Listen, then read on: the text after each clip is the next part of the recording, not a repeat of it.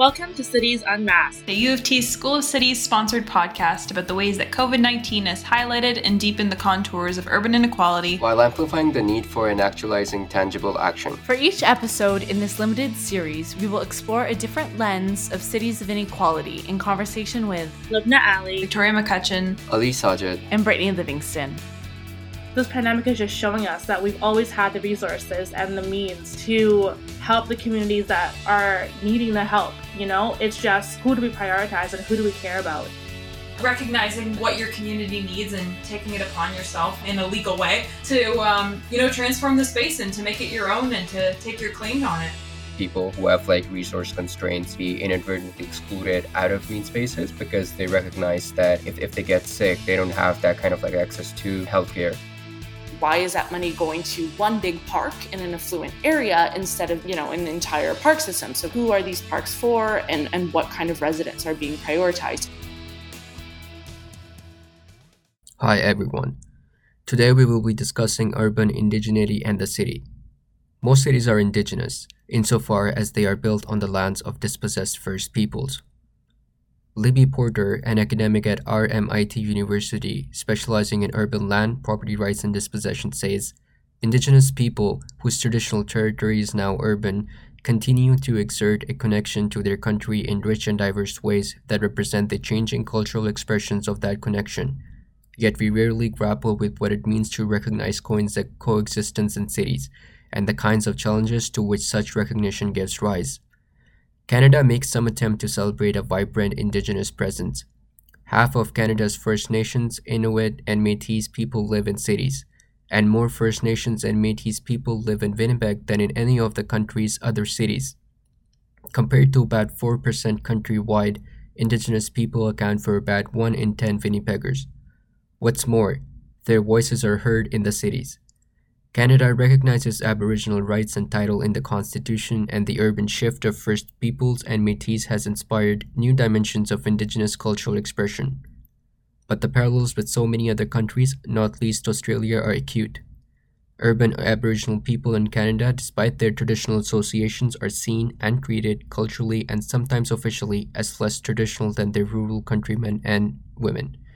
And Winnipeg, despite official displays of pride and its significant Aboriginal population, is still marred by racial tensions and Indigenous disadvantage. Nisga'a First Nations Rod Robinson says, today the Aboriginal peoples and other Canadians stand on opposite shores of a wide river of mistrust and misunderstanding. Each continues to search through the mist for a clear reflection in the waters along the opposite shore. If we are truly to resolve the issues that separate us, that tear us at the heart of this great country, then we must retrace our steps through our history to the source of our misperception and misconception of each other's truth. We are joined today by Marissa Campbell, who has worked as a peer counselor and advocate for the Toronto Rape Crisis Centre, as well as a youth program coordinator for CRE. She is of mixed heritage of European settlers, First Nations, and Cree. She is currently working at Canadian Roots Exchange as a workshop engagement lead focusing on youth engagement in policy on reconciliation in Canada. Thank you so much, Marissa, for joining us. Let's just jump into it. So for me, I'm kind of really interested in this idea of restoring the settler version of history, about how Indigenous people kind of build this connection to their land through storytelling. Could you kind of take it away and then tell us a bit more about just the historical perspective around Indigenous issues? Okay, so I guess first off, we need to recognize the fact that we are on land that has been colonized. And I think to recognize that is crucial when we talk about the way that the relation works between the Crown and Indigenous nations. You are right that there is an element of storytelling. There is an element of how we pass down knowledge to different generations. And a lot of that is about respecting your elders, learning from the stories and lessons that they tell, and also too from the traditions that they pass down. But we cannot talk about that with also not talking about the fact that, we have been here on Turtle Island, what is also known as Canada, for much longer than when settlers arrived. And I think the thing is that it's very hard to talk about, how do we as Indigenous people relate to this land, relate to the way that we operated within a Canadian context without looking at the relationship that is behind there, the relationship that was established with the crown or with the state, however you want to call it. And I think the reason that, we talk about it as the crown, we have to talk about Canada as a dominion of England. And that is also a beginning of the relationship between Canadian relations with the Canadian government. A lot of people think about Canada being started or, with the British North American Act of 1867, but the relationship between Indigenous communities and settlers obviously started by the time the Dutch came over in the 1600s. So we do have that beginning process, and there have been things that have been set up, sort of agreements, as you will, that sort of structured the way that we sort of felt that relationships were going to be established and worked with going forward.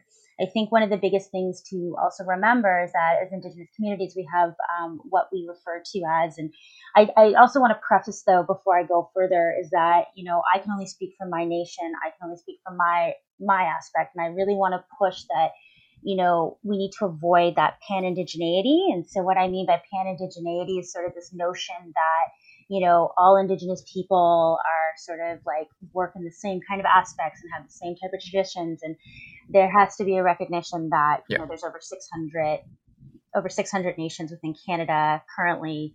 And also everyone has their own ways of tradition, their own ways of doing things. So I really want to focus this conversation more so on the relationship between how we sort of came to where we are now within relations to settlers. And so the relations of how we conceptualize around cities. And so one of the biggest things, if we talk about with the historical aspect, is that, yes, Canada came into creation, however you want to call it, in 1867. But the biggest start for relationships between Indigenous communities and settlers was actually, if you wanted to look at legislation, was actually the Royal Proclamation of 1763. And so the Royal Proclamation of 1763 was issued by King George III after the 7 Years' War, which is also referred to as the French and Indian War. And it was done so because it laid out the claim. So basically during that war, it was essentially between the French and the British were fighting over control over what is Turtle Island, Canada, and the United States. And the French ended up losing and Britain won. And the thing is that a lot of Indigenous communities actually aligned with the French during that war. And that was also part of because of the trade relations that they had with a lot of the French settlers that came over. The thing is that George III realized that in order for the British to succeed as this new, dominating power, they were going to have to make right relations with Indigenous communities. And so what they did in the Royal Proclamation of 1763, which is sort of unprecedented, there's actually a segment in it that refers to in Indian land, is what they referred to it. And so what it was essentially the blocking parts, the building blocks of what treaties are. And it stated that there was a certain section of land that was going to be allocated to Indigenous communities, and that settlers were not allowed to go into that land unless it was agreed upon. And also, too, they weren't allowed to build on there without consultation from Indigenous communities. And so part of what that was going forward, that was done obviously is issued a decree, so it wasn't done within consultation. And during the time, there was an Indian relations commissioner from the British, which had actually been issued in 1755 because Britain realized that they were going to have to start dealing with the Indians if they were going to survive on this land. And his name was William Johnson, and he realized that in order to actually get this relationship going, he needed to do some consultation.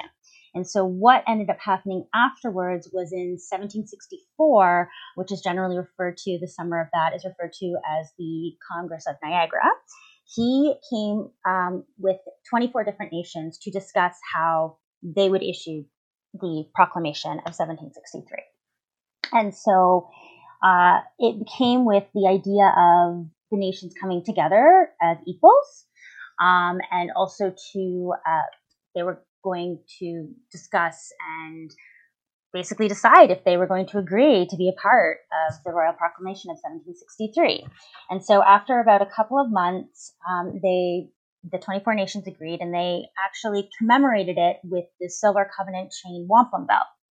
And so in order to understand the significance of that is that wampum belts were generally seen as treaties within certain Indigenous communities, predominantly within like eastern southern Ontario, northern kind of around the Great Lakes, I guess is the easier way to say. The wampum belts were actually seen as treaties. And so wampum belts are actually, it's not like a written paper, it's an actual literal belt. We don't wear it. It's put together, it's made from whelk shells, and it actually shows, it tells stories. And so it's considered a living document. It's considered something that you enter into like as an agreement, as understanding. And so but it's also something that is entered into with respect, with the ideas of friendship, with the ideas of sort of a mutual agreement that each one who's entering into these covenants are equal. And so the 24 nations presented that, and it's still considered in Indigenous communities as a binding treaty. So, and to give you sort of an understanding of the significance of that it's like to build one shell, and these would usually take, to build one bead for these wampum belts, and wampum belts usually consisted of at least hundreds of different beads. It would generally take almost up to 6 hours to make one bead. So the time and care that was put into these belts is significant. And so that was the beginning of sort of the understanding of the way that, relations would work between the British Crown and with Indigenous communities. That was the building blocks for that. For our listeners, we're gonna add follow-up resources. If you're interested, you can go check out our website. We're gonna add a few more resources regarding this. I think now I really want to talk a bit more about the land treaties. So there's this editorial in the Canadian Journal of Environmental Education that I read, and there's this quote that really stuck with me. It's by Sean Attlee, who is the national chief for the Assembly of First Nations, where he says that the Canadian government has the classic addict's denial about the consequences of exploiting natural resources that rightfully belong to First Nations. So there are like these treaties between the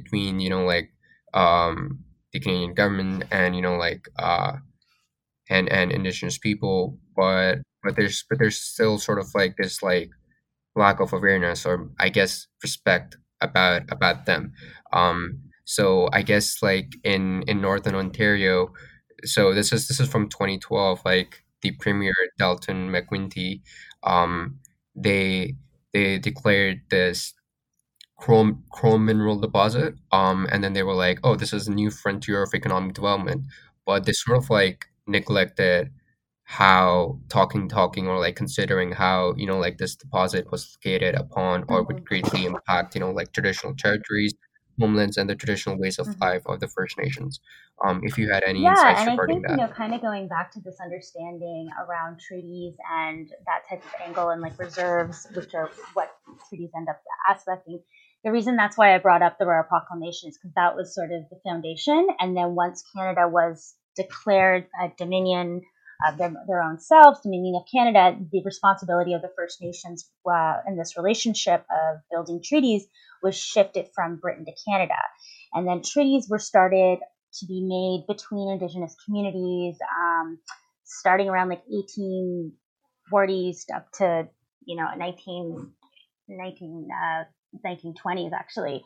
And so treaties were essentially made between with the Canadian government and Indigenous communities.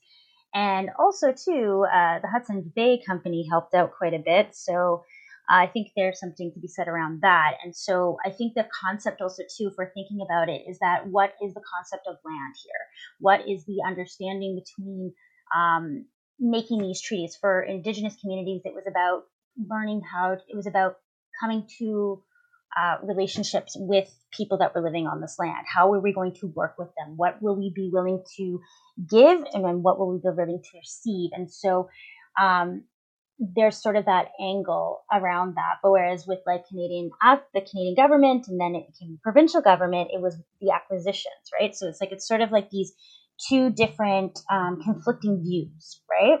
Of how are we going to, with regards to like provincial government, it's like, thinking about the economics and thinking about like how we can like prosper, but it's also not recognizing that there are traditional angles here within communities and traditional lands that are sacred as well, of a certain place that they're putting in. I mean, what we can think of the greatest example right now with Wet'suwet'en, it's like with the pipeline trying to go in there, like that's going through, going through a specific region. And I want to also preface though that, again, coming back to that pan-indigeneity, there are different communities that are in support of these different, Indigenous communities that are in support of creating this. But I think the aspect comes down to is more of the relationship.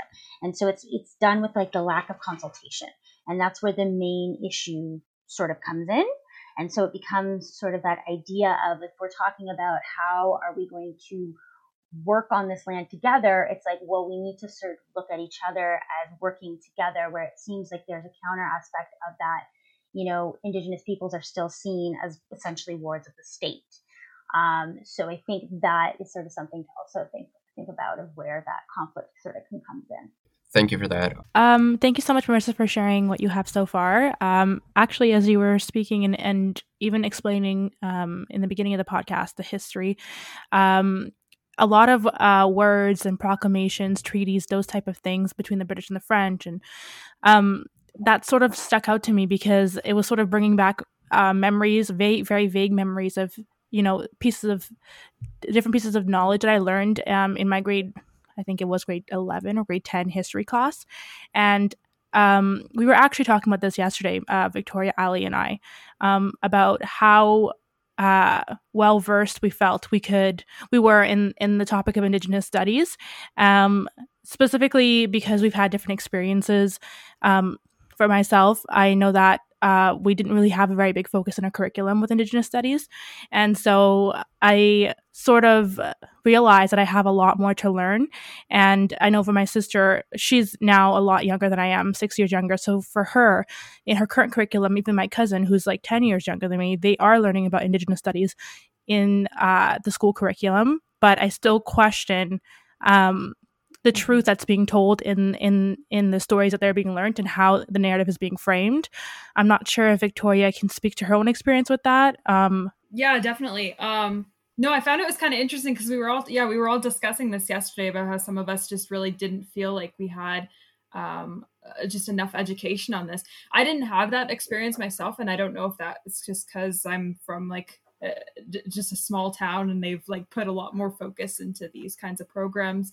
But I know we had like the Native Voices class introduced as like the replacement for the grade 11 English class, which it was still grade 11 English. It was just we were using Native authors and stuff. We were reading from a variety of different Indigenous speakers. We were talking about cultural appropriation. We got to go visit a residential school and learn about it firsthand. I felt that I really learned a lot in those years from that, but it's kind of interesting that not everybody has had that experience, even though like we're in 2020. I'm just curious, Marissa, if there's like, where do you think we can go with the education curriculum now? Do you think that it's at a good place right now? Do you think there's a lot more? Yes, there's a lot more to be done. I think that, I think one of the things that we have to also ask ourselves when we look at this sort of curriculum is, well, whose stories are we not hearing and why are we not hearing those stories? And so when we think about sort of the notion around land and the Canadian construct and, the Canadian aspect and what needs to happen for that Canadian legacy to carry on? Well, Indigenous people can't be here because we have a rightful claim to this land. So how do we perpetuate that notion within the greater society? I mean, look at right now, even as we look at the conservative government, what's his name? Aaron, the new PC, Aaron O'Toole. Gosh, what a name. Aaron O'Toole, his whole thing is, well, yeah, okay, we'll take land back. That's fine. And I think the thing is what we mean when we say land back, it's not so much the physical, actual nature of land. It's taking back our traditional ways of how we hunted, how, we were able to do ceremonies in public, and we were able to do that. But Canada has this huge legacy of denying that to Indigenous populations. And I think that's why it's so hard for me to talk about where we are now without talking about where we've come from. And so it's because they trickle down and they affect each sort of way of how people engage with, certain ways. And I can only speak for myself. So I grew up in the city. I did not grow up on the reserve. I did not grow up within my community. I am the product of my grandfather, who was Cree. He was affected by the Indian Disenfranchisement Act. So the Enfranchisement Act, where basically if you're a World War II vet and you wanted to get your claims from, claims from the government, you had to denounce your status. And so that creates sort of like just thinking about that, when you denounce your status, you're no longer able to live on your reserve. You're no longer able to, go into different aspects around that. Those kind of things, they're so entrenched with the different formations of the way that the Canadian government has sort of created different acts to sort of interact with people. So it's so hard sometimes to think about, how do we talk about getting land back? How do we talk about doing all these different things without talking about like where we came from? So, I mean, while we're talking about education, I wanted to like bring it kind of like towards the topic of reconciliation. I know, and I think maybe this like speaks to like your work, like your work with like Indigenous and non-Indigenous youth. So how important do you think that, like education is for reconciliation, or like if you have any general thoughts about I mean, I think, thank you for that question, because I think reconciliation is critical to that. Education is critical to reconciliation. And I think what the thing is about education is that it is the responsibility of, settlers to educate themselves as well of where did we come from here. So it's kind of like how we can't start a dialogue when we don't know what's already happened. And so it's sort of like educating yourself around that, coming to the table around that. It's so critical. For the longest time, people didn't even know what residential schools are, and people still don't know what residential schools are. I have conversations with people from, Europe sometimes. I'll never forget it. It was the most sort of anecdotal here, but I had a conversation a couple of weeks ago with someone, and I was telling them about residential schools, and they didn't know what I was talking about. And it was just kind of this moment of like, that's sort of what we're up against. So it's kind of like, that educational piece is so critical. It's also, too, it's so critical to keep reminding ourselves of these different topics that come up, of these different issues. But it's also so critical to remind ourselves, too, of the resistance that we see in Indigenous youth, of sort of, ones that are taking back, reclaiming their language, reclaiming their rights, reclaiming their traditional knowledge. And I think those are sort of the narratives that we want to focus on. It's not all, devastation. I mean, there's a lot of devastation. There's no denying that. But at the same time, there's a lot of resistance there. As I like to say, even just by surviving, we're resisting. So I think education, though, is definitely critical for that. You can't go forward without knowing what has happened. And I think it is the responsibility of a just society, of if we're actually going to come back and talk about those relationships that we wanted to build within treaties, within the ways that we agree to work on this land together, it is a responsibility to create that educational system starting at, kindergarten, starting at grade 1. This doesn't have to be an othered subject. It can be something that's talked about for both. Definitely. There was this paper that I found interesting in the Human Rights Review about by Jeff Corntezel and Cindy Holder. It's called "Who's Sorry Now," and it's about government apologies. And they make this interesting point about like how states, they kind of tend to place. So I'm quoting this from them. They say states tend to place rigid material and symbolic limits upon apologies and truth commissions to promote political and legal stability. So essentially what they're arguing is that while it's like a step, but like it still falls short. And so you talked about the Indian residential schools, And so I'm just wondering if you have any general thoughts about, like the Truth and Reconciliation Commission of Canada, and like what it represents, or like if like in their words, like if it Yeah, falls I short. think I think I'll speak more to the notion around like that public apology aspect and the public inquiries as well. I mean, the fact that the Truth and Reconciliation Inquiry was able to even happen was phenomenal. I'm not going to devalue that at all. But then also recognizing that they made about, I believe, 162 recommendations. And actually, if you go on CBC website, it actually can track how much of those recommendations have been covered by the Canadian government. There's not a lot that have been. Let's just put it that way.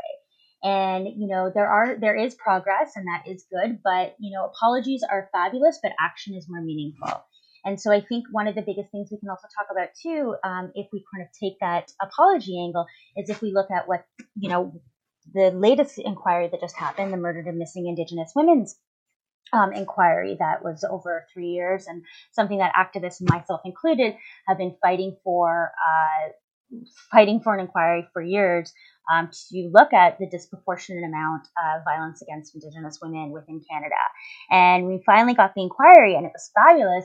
And the Canadian government was supposed to give a response in June, and then they cited because of COVID, they're not giving a response or giving an action plan. So, I'm hopeful that something comes from that. It was a very long and strenuous process. But like I said, apologies are fabulous, but action is what is needed. And so, so I think those two go hand in hand.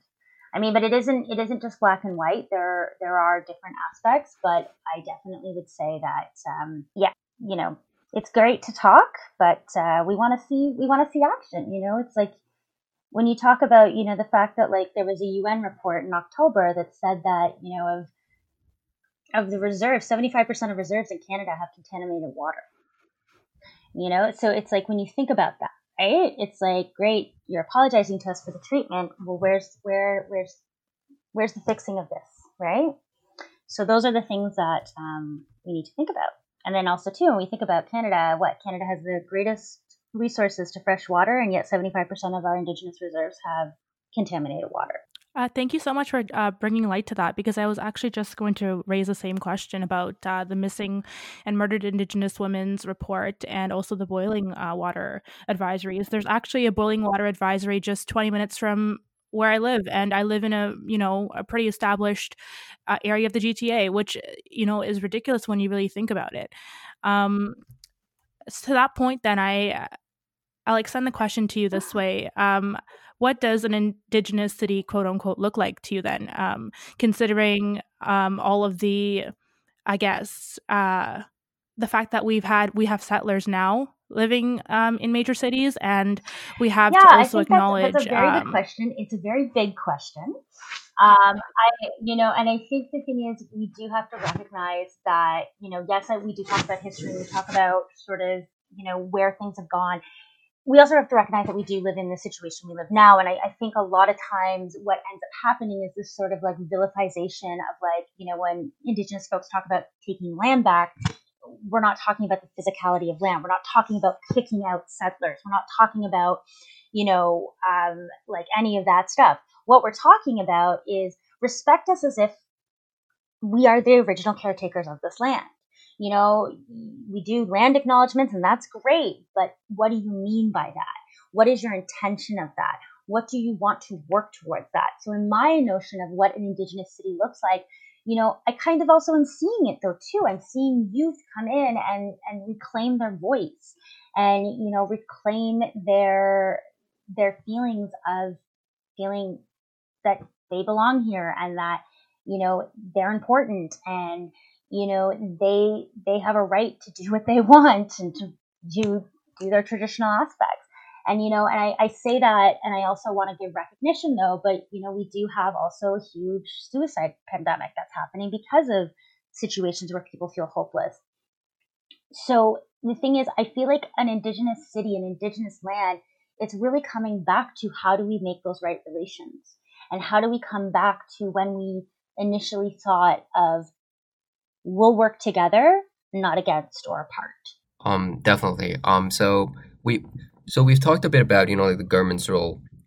What would, like, in your opinion, be something that we ourselves could do, like in our own capacities, like, so what could be like some community approaches towards reconciliation, in your Well, opinion? thank you for asking me that. And I would say, like, kind of honestly, what you are kind of trying to do right now, educating yourself. That's the first step, like recognizing. And when I say educating yourself, I'm not just saying educating yourself about the history of what has happened between Indigenous communities and relations, but also educating yourself about protocols and about, how do you approach an elder and what is considered sacred and not. And that information is out there. And I think, recognizing that education and going forward, bringing awareness, working in solidarity, recognizing what that solidarity means, being okay with sometimes maybe not being allowed in certain spaces, and recognizing that that is not a personal affront. It's it's just recognizing and respecting traditional governance and traditional ceremony. And I think that's the thing that I would say is that it's like, tackling all of this. And I really hate using the word tackling, but I just did. But sort of coming into this is it's not going to be something that's going to go away tomorrow. This has been basically how long has what did Christopher Columbus come over? What was it again? Like we're talking about like 400, 500 years of colonial rule. We're not going to go back tomorrow, So it's kind of like, how do we keep going to create yourself, to make yourself understand like what it means to be an ally, what it means to be an accomplice, what it means to work with solidarity with Indigenous folks, and to recognize that some of the story is yours, but some of the story isn't, and being okay with that.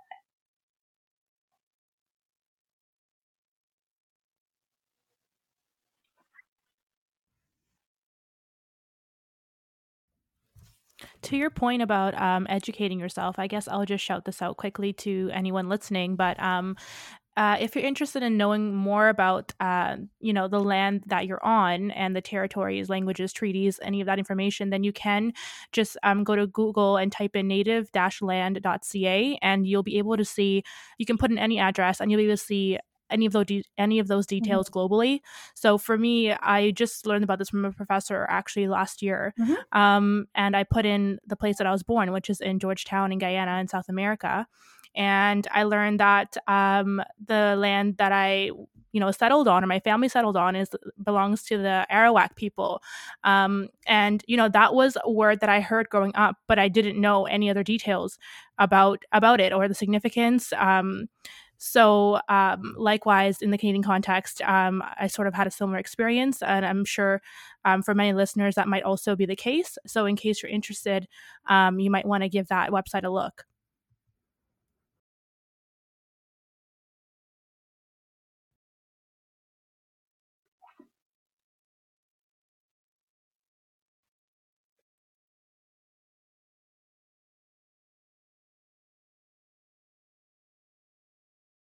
But actually, one thing that I would say is a really good starting ground book-wise is 21 Things You Don't Know About the Indian Act. It's a really great read. It's very accessible, and it gives kind of a very good understanding of the relationship between the Canadian government and Indigenous people. Another really good read is The Inconvenient Indian by Thomas King. The Yellowhead Institute also has really great resources around different policies that are enacted that you can suss through. That's through Ryerson, through Ryerson University. Those are the ones that I can think of off the top of my head.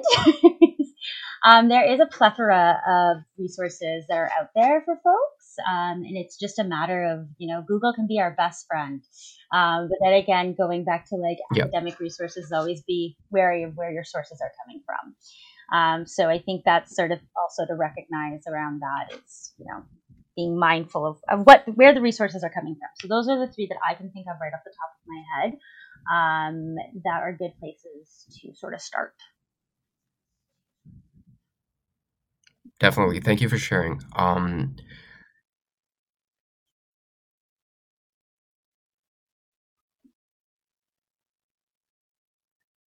Marissa, if you wanted to like shout out for give like a shout out for like your charity. Yeah, for sure. So right now I'm currently doing a fundraiser for the Native Women's Resource Center, which is a great organization. In Toronto. It works with Indigenous women to sort of get them building community as well as giving them resources to how to access employment, how to access housing. It's a really, really great place. Thank you so much for sharing. And participating in this conversation. I know I definitely learned a lot. Well, thank you so much for having me. Like I said, it is a huge topic, so I hope I was able to shed a little bit of light on it. And again, like I said, I'm speaking from my perspective as well. So there are definitely scholars out there that have various other nuanced ways. And again, I would stress that, like I said, it's always good to remember, like, one person can't speak for a nation, but we can give our point of view. So thank you so much for listening today. I hope you learned something new and you found the discussion engaging. Thanks so much, guys. Bye now. Bye. Thanks. Bye. Bye.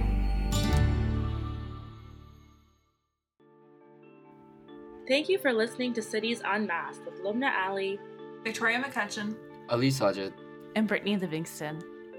If you like our show and want to know more, please check out our Instagram page @CitiesUnmasked. or leave us a review on iTunes or Spotify. A special thank you goes out to the University of Toronto School of Cities.